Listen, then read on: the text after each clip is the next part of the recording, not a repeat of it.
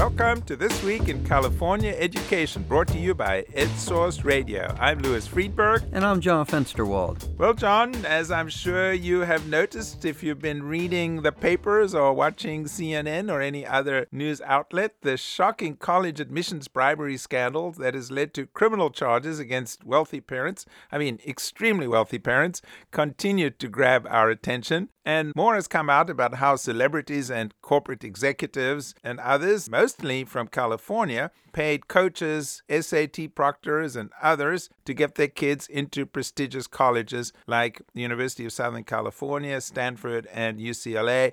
USC particularly in the crosshairs on this one. Speaking of UCLA, University of California President Janet Napolitano has ordered an internal investigation into any UC involvement in the operations run by that crooked private admissions consultant out of Southern California. This week, we'll talk to a guidance counselor at a nonprofit organization that tutors and guides low-income high school students from Los Angeles about their views on the scandal. We'll also speak with EdSource reporter Larry Gordon about the progress, or lack of it, that the California community colleges are making towards an ambitious 5-year plan to increase graduation rates and transfer rates to CSU and the University of California. But first, the impact of teacher strikes in Los Angeles and Oakland continued to be felt as people look at the fine print in the contracts that were signed and districts try to get themselves out of financial trouble. In both Los Angeles and Oakland, the county superintendent of schools is playing a key role in getting districts in their jurisdiction on track. This week, we caught up with Alameda County Superintendent of Schools Karen Monroe to find out how things are going in Oakland. Even though we don't have the official data yet that breaks down all of the numbers, which we will have in a couple of weeks, we know that there's no way any agreement that is anywhere near what we're looking at right now is going to work without commensurate cuts. And as you know from following Oakland's board meeting, the board has been focusing on what the level of those cuts needs to be, where some of those cuts are going to be, debating what are the key priorities that they hope to preserve during these deep cuts that need to be made. But just as with the question about what other districts are wrestling with wanting to be able to pay their teachers a living wage, particularly in a place like the Bay Area that is so difficult to continue to live in on a teacher's salary. And in order to do that, there are some very hard, very difficult trade-offs that are needing to be made. A lot of people are saying, and teachers are certainly saying that the state has to come up with more money, or that local taxpayers have to come up with more money in order to deal with the situation. Do you think that is essential, or is there a way to get through this without the state and additional tax measures implemented? Yes. So the answer is yes and no. Yes, I think it is essential, and no, I don't think we get there without more funding to close the gap. California is near the bottom in per pupil funding. What we'll continue to see is these fights over limited resources. People who absolutely are advocating for being paid more, people who should be paid more, and districts who lack the resources to provide the kinds of increases that are being requested. So there is just too small a pot. In fact, on April 3rd, there's a critical mass of us, hundreds of people from the 18 school districts in Alameda County will be converging on Sacramento to actually make our voice heard.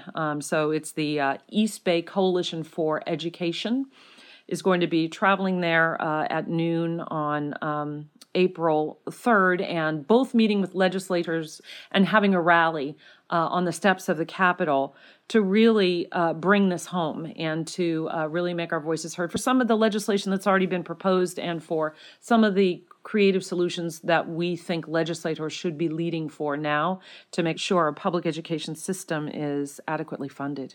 Thanks for speaking with us today, Superintendent. Look forward to staying in touch with you on this. It's been a pleasure. Thank you so much. That was Karen Monroe, Superintendent of Schools in Alameda County, about the situation in Oakland and what, if anything, can be done. You know, Louis, competition to get into America's premier colleges has been intense for decades. Parents who can afford it have hired SAT tutors and essay coaches.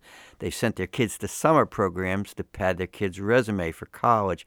But the admissions scheme that unraveled this month is stunning in its brazenness and its deceit. And for low-income kids, without the connections and financial advantages who might have taken the seats of students who don't deserve to be in the universities like USC, it's exasperating. Probably more than exasperating in some cases. And to talk to us about that, we have on the line Tina Kim. She's site director for the Boyle Heights neighborhood in Los Angeles for College Track. That's a nonprofit after-school program that guides low-income, mostly from diverse backgrounds, to help them get into college and starting with them in high school and then staying with them throughout college. I asked Tina to talk about what College Track does and tell us a little bit more about the students that she and others work with. College Track is a national college completion program. We are serving low-income first-generation students. The vast majority of them are students of color. Here in Boyle Heights, about 95% of our students are Latino, Latina. More than 90% come from first-generation families where they'll be the first to be college graduates, and the vast majority are also low income. So we fit the profile of the students that College Track is serving.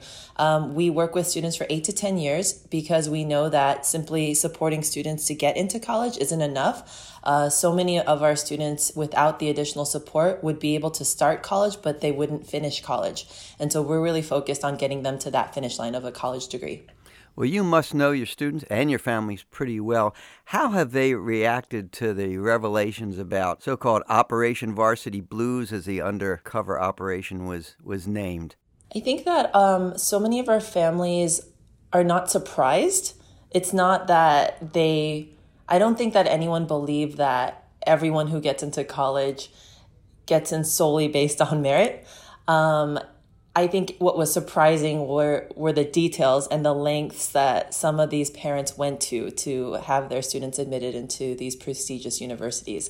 Our students and families are living in systems, in systems of oppression, right? That don't give them the same access to the opportunities that other folks have. So some of them, I'm assuming, are seeking spots into places like USC and UCLA, the same schools that indirectly or directly involved in this. Yeah, absolutely. We've had a number of students apply to very competitive colleges and universities like USC. One of the students that I talked to, she just said, had I not heard about this and I found out I got rejected from a school, I would have thought to myself, another student must have deserved a bit more, like they must have had better scores or test scores or GPA, or maybe made more contributions to their community. And she says, so now I know that if I get rejected, there's going to be this other wondering that I have, which feels really bad because I know that I've done everything I could. And if I'd known that wasn't enough, that's one thing, but it feels really different to know that it could have been something that I had absolutely no access to even compete with when parents are bribing coaches and whatnot. Do you see this as a long-term impact on your students? Will they always wonder if they didn't get into a place they wanted to get into? Gee, I wonder who illegitimately got my spot, so to speak? One of the things that really struck me when my student was, one of my students I was talking to her, was that she just said, I don't have any way in except the front door. And even that is really hard, right? Like coming from a community like Boyle Heights, simply getting to the front door is hard enough. And then to find out that there's these side and back doors is frustrating. And she also named, I often feel that like when I get to college, people are going to wonder if I got in because I'm a student of color. They're going to doubt whether I deserve to be there.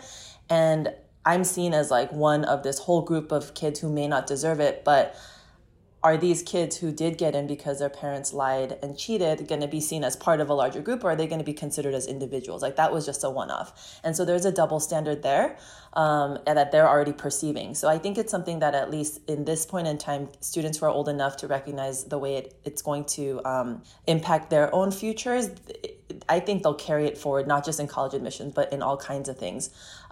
So it's something to be very real about, not to hide from students and say, it's not a big deal or it's just a couple families. I think it's a larger societal flaw that we face. Yeah. Well, thank you, Tina. I can understand now why it's so important for you to continue working with your students through college, through these issues that they deal with on a daily basis. And we're all hoping that the door becomes wider. Thank you.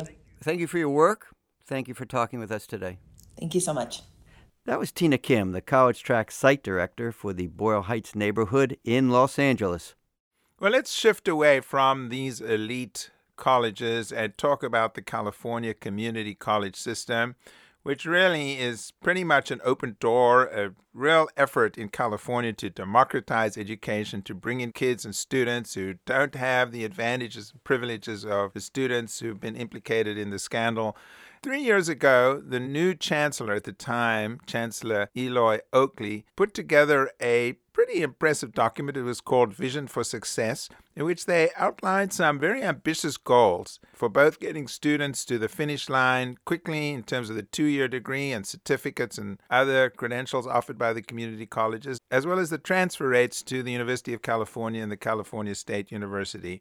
This past week, Chancellor Oakley gave a speech. It was called State of the System, looking at what's been accomplished so far. And we asked Larry Gordon, our higher education reporter based in Los Angeles, to talk a little bit about what Chancellor Oakley had to say. The overall picture is that they're still falling far, far short of their goals. The two most important goals have to do with the total number of students earning credentials or degrees and the number of students who are transferring from California community colleges to either UC or to the CSU. And in both, they've made very tiny progress. Let's just clarify.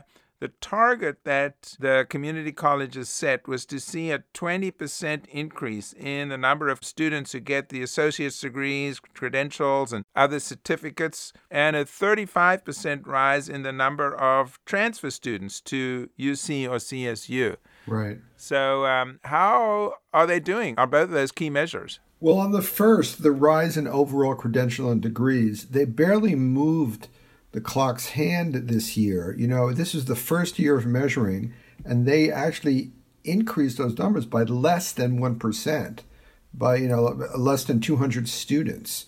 So, it's a 5-year plan. They have until the end of the 2021-22 school year. So they have, quite a ways to go.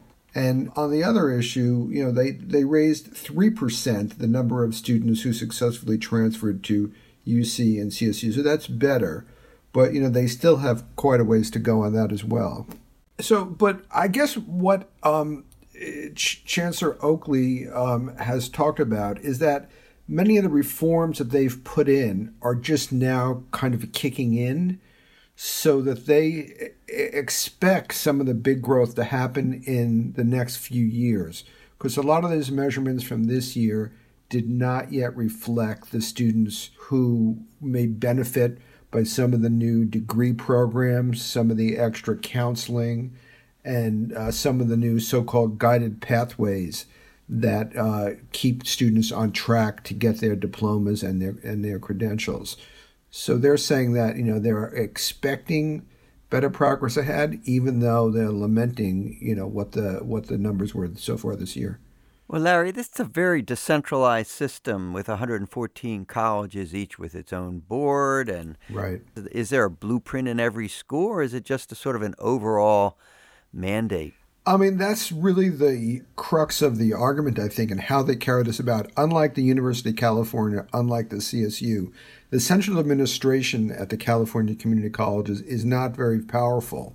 So they cannot necessarily force their way on these issues the way the UC and CSU have more power on. There are 115 colleges, 72 districts governing that, and some do incredibly well. Santa Monica College, Pasadena College, they do great on transferring. Other places do not do well.